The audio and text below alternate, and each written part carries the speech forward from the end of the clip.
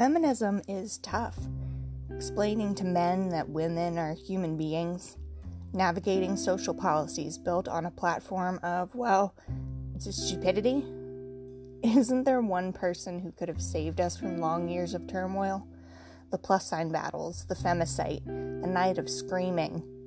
How did we get here? I believe she's out there.